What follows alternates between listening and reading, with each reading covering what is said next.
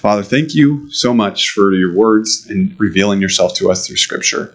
Thank you for the Holy Spirit promised to us, a helper, better than actually having Christ here himself, because he can be all present everywhere where believers are gathered right now. So we're thankful for that unity and communion, both with fellow believers, but especially with you, that your very presence is here with us. Catch our hearts on fire, figuratively for you. Let us know the truth, and may it set us free. In Jesus' name we ask this. Amen. Is there any kid that's been in elementary, middle, or high school in the past 10 years that doesn't know or hasn't used Khan Academy? Anybody? Caleb, you don't think you have used Khan Academy? Yeah, and that explains a lot. No, just joking. I'm a big Khan Academy fan. It's named after Sal Khan, who developed. He had a nephew, I believe, who was not getting the attention he needed from his teacher on math, and so he'd record videos and send them to his nephew to help explain difficult math concepts. And so out sprang Khan Academy, where he just put these recordings out to all kids, and now it's like almost every educational institution in the United States and then internationally has access to, like, okay, it's particularly with math is their bread and butter, but now they're in every subject. I'm a big fan, and particularly not about Sal Khan. In fact, I'm sure there's so much fundamentally, like, who are we that Sal Khan and I would disagree on, and you probably too. But I really appreciate the research he's used to develop, like, what's an effective education tool. And I think he'd be the first to admit it's much better if you'd have a coach, a human, in-live person to say, look, this is how you get from A to B with this concept, with this math problem, with anything. Here's the journey. Here's the roadmap for you to go from I don't know and now I do know. But the reality is resources are scarce, right? Human resources are the most scared of all.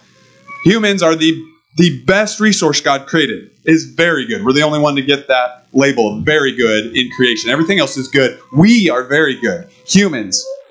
We are the ultimate creation. And never let that truth leave you, because it is getting beat on by the world. Like, humans are just another piece of the cosmic puzzle. Like, not according to Scripture. Humans are special, uniquely created. And so that's where it's like, you have humanity. Anytime you come across a human, it is like coming across something precious. It's more precious and valuable than gold. Their time, their life, more precious. And so, yes, you would love to have a human interacting with a human, teaching, guiding, loving, but there aren't enough humans. And that's a result of the fall of creation. Like, there's not enough. Like, parents, yes, like fathers are like gods to their children. So are mothers, but there's not enough fathers, right? And fathers are neglecting a lot of their responsibilities. So we have a lot of lost kids. And so mothers are picking up the pace a lot where fathers should be. There's not enough. And so we enter technology to help fix some of these problems. Not ideal, but hey, we're dealing in a scarce world right now. So what that Khan Academy does is that it will take a child and try to put them not where they're really comfortable. Because if I put in front of Hanner, what's 3 plus 2? He's going to have a real comfortable time answering that math problem. But if I start to insert algebraic expressions into that 3 plus 2, all of a sudden it's like, gah. And if I go too far, now he's so uncomfortable that he'd give up. And so what it's actually, the name of it is called the zone of proximal development that you're shooting for. Not too comfortable, but not give up. Right there at the edge. We call it the edge of yourself. The zone of proximal development. So, anytime you want to learn and develop a new skill, practically speaking, it's actually saying it's super efficient. You can do anything as long as you put yourself in that zone of proximal development for as long as you can tolerate it. And you can't tolerate it because what else is scarce? Your energy and attention. So you put yourself in that zone. As long as you stay in that zone, you are becoming and getting better and actually revealing parts of us that I think God has planted in there, is if you can stay in that zone. And a lot of you who are older in the room are thinking, that's nice for kids. Like, no, that is false. You still have a zone of proximal development where you still can do new things. You can teach an old dog new tricks. And that has been shown over and over. But often those old dogs say, nope, not worth it anymore. Don't believe the lies. You're still here. You still have a purpose. Keep learning new tricks, old dogs. But that's all digressing. The reality is to get a kid, in this case in Khan Academy, to the edge of themselves. And then it gets both hard and scary because it's like coming to the edge of a canyon. You are putting yourself out as you build that next step. And you got to sometimes test your weight. But you still have one foot on solid ground. And so you're like, all right, I'm testing it. And you're developing. You're trying to get better. In this case, math with Khan Academy or with anything. How do you find it? And would it help if you did have a human like being able to observe you? Yes. In fact, one thing that I've been trying to do, like with tennis players, is the more you can video yourself, the better. Because why can't you often find that zone of proximal development, that ZPD? Is because you have no idea where you're at. I can't tell. Am I good? Am I not? What's happening? You need to observe yourself. You need to look into the mirror. If you knew you looked really ugly in the morning, it's not always the most exciting thing to look in your mirror. But you choose to do it because you know someone else is going to have to see that face later. So that mirror can be incredibly, but it's good to look, to actually see, where am I right now? Yikes, let's fix a few things. Same with, you say it's not a mirror, but it's like, hey, we can record things pretty quick. I'd be like, this teaching, like, okay, I can record it, I can listen back, like that hit, that did not, that was a foolish thing to say. With a tennis stroke, all right, take a look. Where's your racket actually going? It's crazy. You can be like, hey, on your backswing, I want you to start right here, all right, to a 10-year-old. All right, see here, do that. That's the only thing I want you to focus on. Do it. Okay. What? I just said do that one thing. I did do it. Like, okay, I get it. We don't actually aren't able to observe ourselves very well. And you're like, what does this have to do with the Gospel of Luke? And I'm getting there. But keep those two things in mind right now. Do you want to actually observe? Do you want to look in the mirror do you want to put your heart in the mirror? Do you want to know where your heart's at? What it's actually depending upon? For what? For eternity? We talked about it in Sunday school. You've heard me say before. We all are waiting our pending death in this world. You are going to die. It's so certain. And the only reason people wouldn't want to talk about it as such a real certainty is because they're scared. Why else would you not want to start talking about the thing that most people are just searching, craving an answer to? Because I can have all the riches of the earth, but I'm dead. I can have all of the beautiful experiences, but I'm dead here. I can raise 1 million children who love me and adore me, but I'm dead. It didn't matter. All this, we're laid low and flat by death. Altogether, no matter what. So wouldn't we want to talk about, okay, so is there an answer to that? And where the scriptures reveal, absolutely there are. There is an answer to death. And it's made clear in the scriptures. It's made clear in the gospel. And so that's really, okay, let's talk about that. One, but then let's get real about our pending death and then where our hearts and what our hearts are actually counting on. One of the most revealing questions you could answer for myself, for yourself, when you get to the gates of the kingdom of heaven, whatever those quote-unquote gates look like. I don't know. I'm sure it's beyond our own understanding of what the gates might be. But when his kingdom comes, and there are those who are left out and those who are welcomed in, why would you deserve to be let in to the most perfect kingdom to ever exist? Why? R.C. Sproul said his son, when he asked him that question, I don't know, he didn't say how old he was, but said, why, son, would you deserve to be let in? Because I'm dead? He's like, that was the worst answer I've ever heard from my own son. Death, justification by death. Just because you're dead, you should be let into heaven. And I admit I probably would have answered that too at certain points in my life. Or you might say, well, I know I'm not perfect, but I've tried to be good. Justification by what?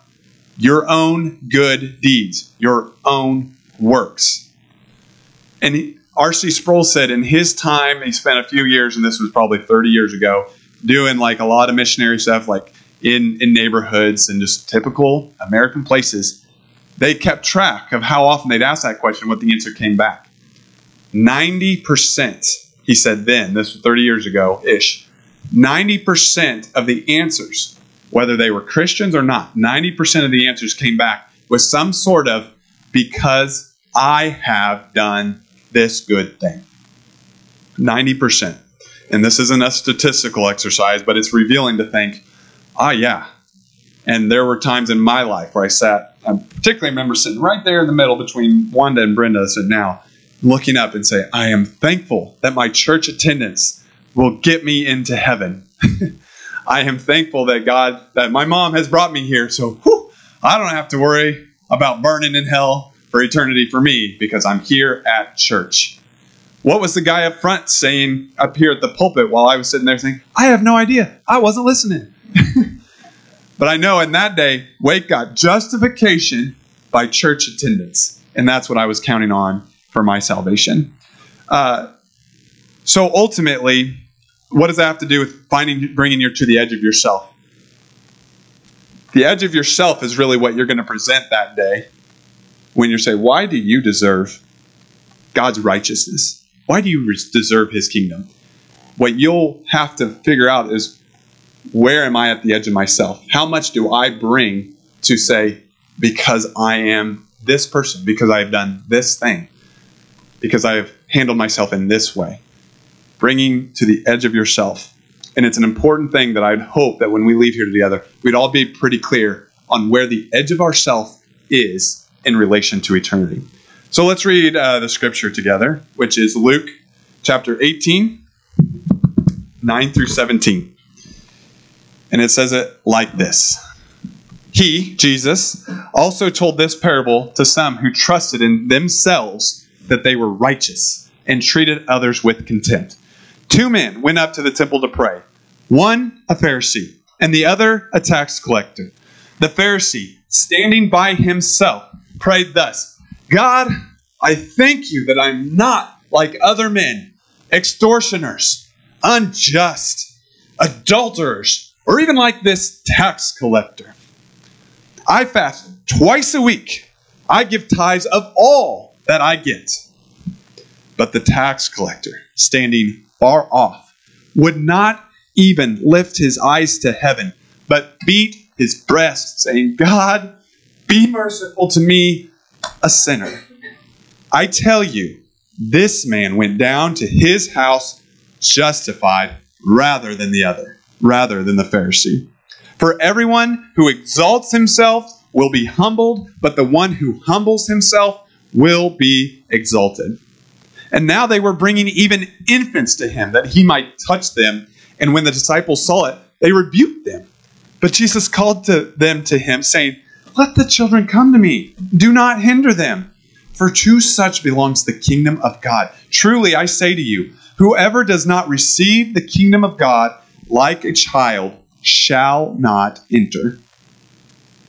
So, let's maybe take a look into the mirror of this passage. What can be observed here? Well, honestly, the passage speaks for itself. It may have been the best thing I could have done to read that and just say, take that with you and take it home. And those are the very words of Christ speaking into the contrast of 2 types of humans. The one who exalts himself and the one who is humbled. And maybe that was the right thing to do this morning. I have a few other words I want to give you, and I hope they're faithful. But that parable speaks for itself. Who are you? And are you the one justified or not? And do you understand the implications, the consequences, if you are not justified before the Creator of all things, the Father of all things? It means weeping and gnashing of teeth. It means judgment, punishment. Do you grasp the reality of eternal judgment? That is a big deal. The biggest deal. Much more important than droughts, much more important than the chiefs, much more important than untimely deaths of our friends and loved ones, of sickness and eternal consequences of either being justified or living outside of God's justification. What else can we observe? Well, early on, we observed this Pharisee stood, and he didn't just stand. They both came to the temple. They both came to church. They're both there. They both have two very different perspectives of what they're doing there. And it says the Pharisee in particular, which, if you think about, which isn't in this scripture, but what is the Pharisee's context? How did he get to where he's at? And what we've talked about in this church before, we know Pharisees were the best of the best. Because when young boys got to about 12 or 13, their bar mitzvah, they were separated. Anybody who's like really with it, really smart, really sharp, hey, we're going to give you further biblical training. Other boys, it's time to go get to work. Let's be productive. You boys come learn the Talmud, come study scripture. Other boys like, hey, go learn a trade. And so these are the boys that have been picked out. So we could already understand this man, this Pharisee in Jesus' parable, is one who said, you are good. You are good at memorizing the Torah. You are good at understanding its truths. You are good about showing up and putting yourself in front of the altar of God. You are good. And so you can imagine this Pharisee looks pretty dumb in this parable of Jesus's. He looks like the idiot who's going to be judged and condemned forever. And so that is not what these readers, as Jesus was telling us, would expect, because these were the good guys of the time, the ones who had something to point to. Look at what I've done. But in this case, this Pharisee, not only can he point to look at what I've done, but he actually then, by negative association, points by what he hasn't done. Like the adulterers, those who are just giving their bodies away without caring about how, God, you've created our bodies to glorify you. Those who are just miscreants in all sorts of ways, doing things that's like, oh, you can't do those in public places. We can't talk about such things. And out of that, it says he has contempt for the tax collector. And obviously, because that man's working for Rome, and in that context, the ultimate enemy and oppressive regime, the Romans. The Greek word exotheneo literally means, that is contempt, literally means to treat as insignificant, to disregard, to despise, or to treat with contempt. It means basically you are nothing. So it implies treating someone as nothing, worthless. You aren't worth anything. That's what in Jesus' parable, tax collector, you are nothing. That's what the contempt meant, coming from one way, from the Pharisee to the tax collector. You are not nothing. And Jesus has not the first time he would point this out. The last time he'd point this out, he in Matthew 23, Matthew records Jesus 7 woes to the scribes and Pharisees. And it's really interesting because he uses the same language as we see when talking about this parable in Luke's gospel. That he goes on and on. I won't read it all to you, but Matthew 23, if you can check it out sometime this week or today. But then Jesus again, as he says, you scribes and Pharisees, you hypocrites, you shut the kingdom of heaven in people's faces. And then he ultimately says again, whoever exalts himself will be humbled, and whoever humbles himself will be exalted.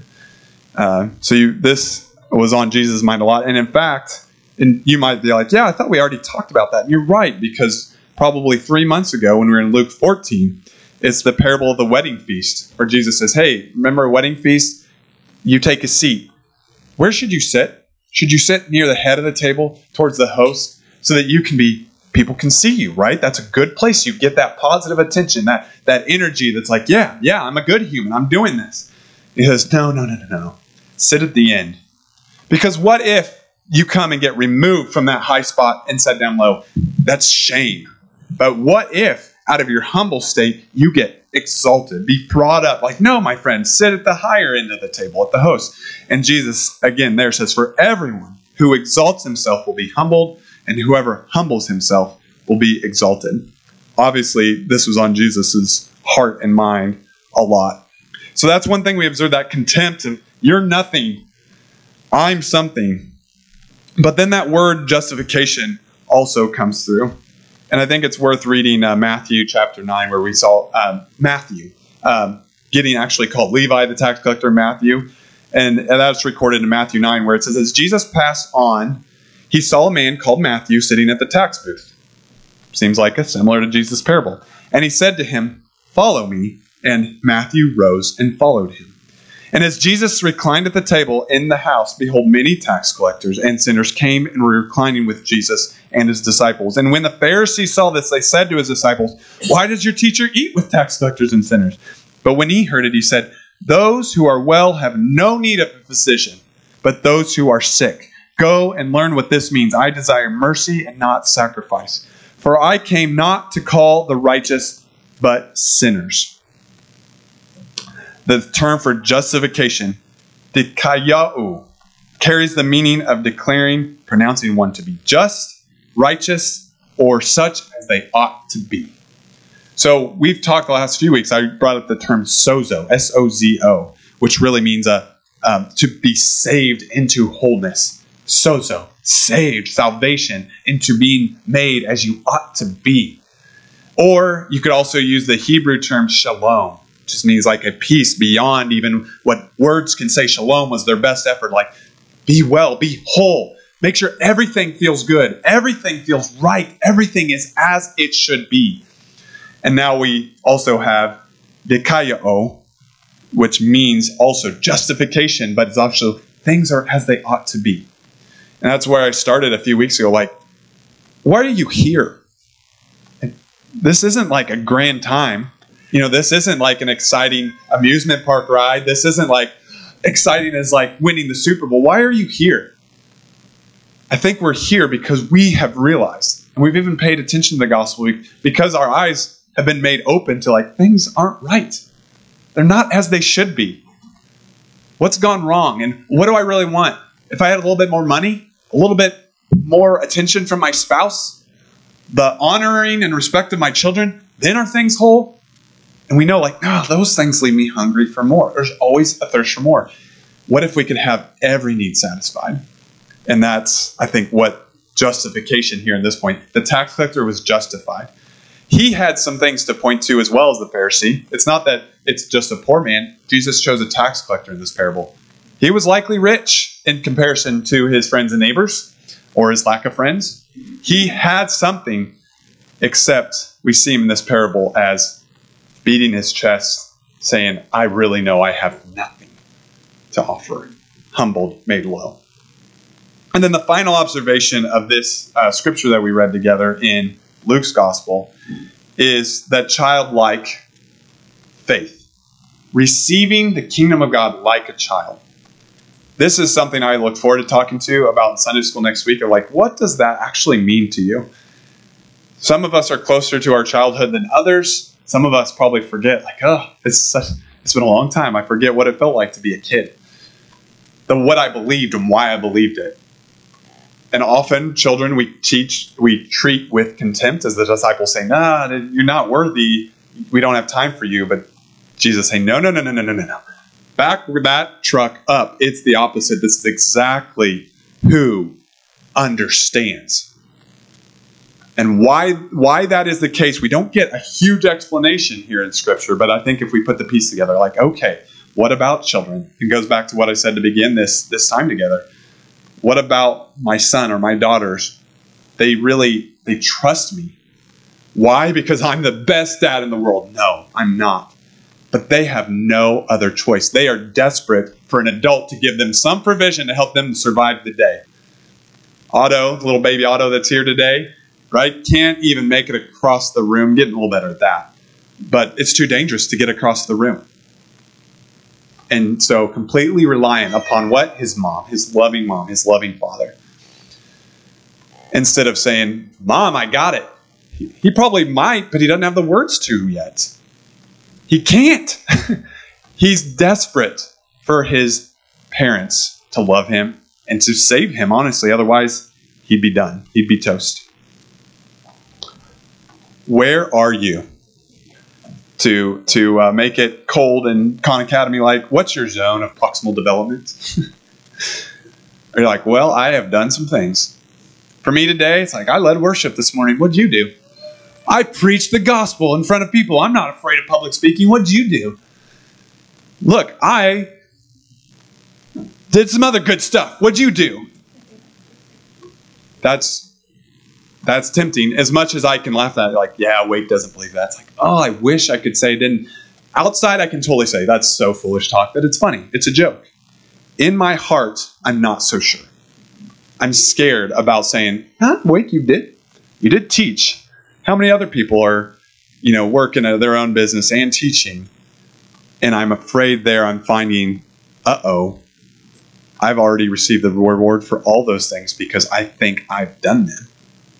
As opposed to what is the reality. The reality is standing before you today, reading the scripture, presenting the gospel is one who is stained completely and totally by his own lack of righteousness, or his dire, depraved unrighteousness, his sin. And you might be like, yeah, that's nice of you to say that. You have to say that because, no, it is true. Dark stains, blots, ugly menstrual rags. That's who stands before you. I am unashamed to say so because why? Because I know who saved me. I know that Christ has taken every burden away from this man who's made so many dire mistakes that the world can observe, and probably exponentially more in my heart that you can't observe. And yet, I am confident, not in my ability, but I'll be better next year. No. In myself, the worst is yet to come. But in the one who says, if you stop, I will start. And in Christ, I can say, look at me, not as a man who gets things right, not as a guy who tries to do as many push-ups as he can during the day, but a guy whose body will fail him, but will be made new in Christ and Christ alone. By my good works? No, but by my faith in Christ. And I know I'm saved by Christ because I know my old way of living and the pressure to perform has, if it's not completely gone, it is diminished to the point where it's about ready to disappear. And it may never completely disappear before I get to see the kingdom, but I have no pressure to perform. Not for you, not for anybody, except for Christ. And what did he tell me to perform? Humble yourself, Wakefield. Just stop trying to be good on your own. Be like the tax collector, who is doing what? Saying, I collected so many taxes for you. He is, in this posture, physically unable to lift his eyes. And you can know that sometimes we get to a place where what I'm feeling on the inside, it can't help but be shown on the outside. Our tears are one of those moments. Why does our body leak when we're upset or so happy? It's so strange. But God, something inside us are such powerful feelings that sometimes it just can't come out. And in this story, what is that? How Hannah, sometimes when you get upset, you'll give a pillow a good shot, right? And it's what we've taught him to do, because if you're that upset, hitting a pillow is a lot better than hitting your dad. And in this case, we see the man not hitting a pillow, but hitting himself, beating his chest. Why does someone beat their chest? That's a strange thing to do. It's because he's gripped by the state of his soul that says, I have money, I've tried righteousness, and it is failing me. It is failing. I have nothing to bring. So where do we find the tax collector? At the edge of himself. At the edge of himself, he says, I have nothing that lasts, that actually gives me satisfaction. I have no wholeness. I am not as I ought to be. And it comes out in this physical manifestation of oh, this hurts so much. I have no answer. I can't do it. And yet, we see the contrast of that of the Pharisee. Look what I've done. Look at this kingdom I've created for myself. I tithe. I give to the poor. I'm respected by all that I'll come across today. It feels good. And in other contexts, Jesus says, it better feel good, because that is the extent of the rewards you will receive. Everything else, chaff. In front of the one who says, treasure, I give you treasure that lasts forever, you have nothing now. He who is exalting himself will be humbled. He who humbles himself will be exalted. That's not humility of, oh, shucks, thanks, no, I'm not that great. It's humility to say, I have nothing, zero to offer. And when I give up and I find my edge in myself, it's like I didn't even get started and I'm at the edge of myself when it comes to God's eyes. Then guess who gets to start working? The one whose work's already finished on the cross. The cross is back there. The work's been done. So whatever burden you're carrying, like I'm feeling the pressure, I'm feeling the heat, I'm feeling it in my children, in my marriage, feeling it at work or by prices in this market. I'm feeling it by the geopolitical turmoil. It's too small. Stop.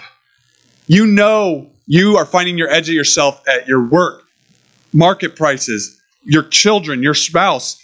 Don't find your edge of yourself at those things. Those are but gifts given by the Creator. Says, find your edge of yourself in me, where you don't offer a thing and I offer you everything. Completely and totally. Now, I say like, hey, have you ever actually trusted that? Have you ever actually come to the place where you made the confession of the tax collector? Be merciful to me. I have nothing to offer. Have you ever actually done that?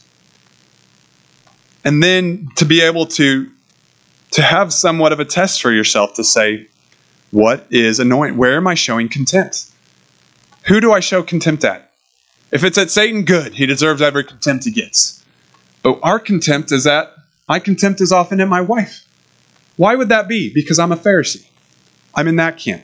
My contempt is at my children. Why? Because I think they are my source of justification? No. Is it great when they honor me and my household is peaceful?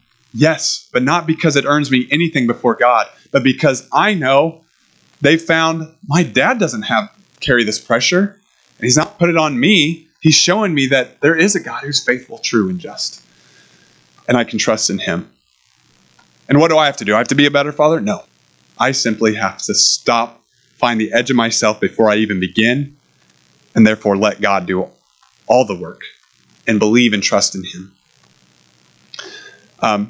I want you to believe that because it's saving, and his kingdom is coming even now as his Spirit exists in us.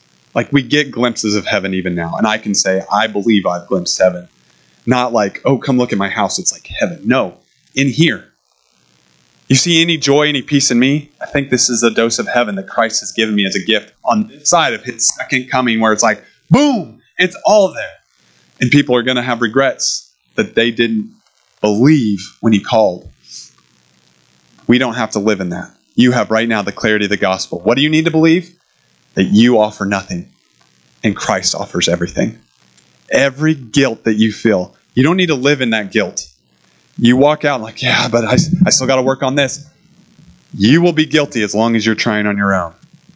You will be set free the moment you say, I stop, my striving cease, so Christ's work can be made full in me. It's beautiful. It's amazing. And it's real. It's true. So, you can find yourself in this place. You don't have to wait any longer. You can find and put yourself in the place of the tax collector. So have mercy on me. I have nothing. That can be hard to say, well, there's got to be more to it than that. It's not. It's just your trust and belief in him. That's it. Are there consequences of that? Well, you got to believe it, but you don't have to worry about that right now. Like, well, then I'll have to do this and do this. No. He does all of that. Don't worry about it. Just trust in him for the salvation of all your sins, all your guilt. Trust in him, and then get ready for the ride of your life. Leading unto salvation forever is good. Again, I'm sorry for the inadequacy, but that's also who I am. Anything good a truth of this is Christ in that too. And I want to celebrate that through what we're commanded to do once we believe, which is to take the sacrament of communion. And so what this is the bread. And that bread, Jesus said, take, eat, when he was with his disciples before his crucifixion. He said, take, eat of this bread, which was broken for you. Why do you have no guilt? Because I gave my body for you. And then take and drink this cup, which is representative of my blood. Why do you have no guilt? Because the price has been paid by me shedding the blood for your sin, my sin. Remember this. Often as you eat and drink, remember me. And that's the reality of why you have hope. Not because eat this, then go start a church program. Eat this, then go be nice to your neighbor. No, eat this, remember me, be set free from sin, and watch out for the rest because it's amazing. So we're going to take this communion together. You do not have to take this communion. Take this sacrament when you've done and you've asked God, when you have claimed, take this communion once you've said, God, be merciful to me, a sinner. If you can say that prayer as believing that Christ is the salvation from sin, please take this. If you cannot say that, honestly, hold the phone and hear and expose yourself to the gospel again and again because it's true. But today, if you say those words and can say them, have mercy on me, a sinner, and therefore I see Christ and his salvation for my sins, take this supper with us today. What will happen is Andy and Joe will come up here, same as we've done, take the bread, dip it in the cup, and may Christ's power work within you. Let's pray. Father, thank you for the power of Christ and the saving grace of the gospel. Please let us die to ourselves. Let us cast down any crowns we're holding on to so you may work. We are coming to you in communion today, not because the bread's delicious or the juice is good, but out of faithfulness to answer the call of, hey, when you've told us to do something out of faith, we are going to step into that because we know that you see far bigger things than we do. And as we take this bread and this cup as a faithful act of remembrance of your sacrament, of your sacrifice, we do it because you've told us to. And we hope that you will be faithful to us as you always have been as we take your communion together. In Jesus' name we pray. Amen.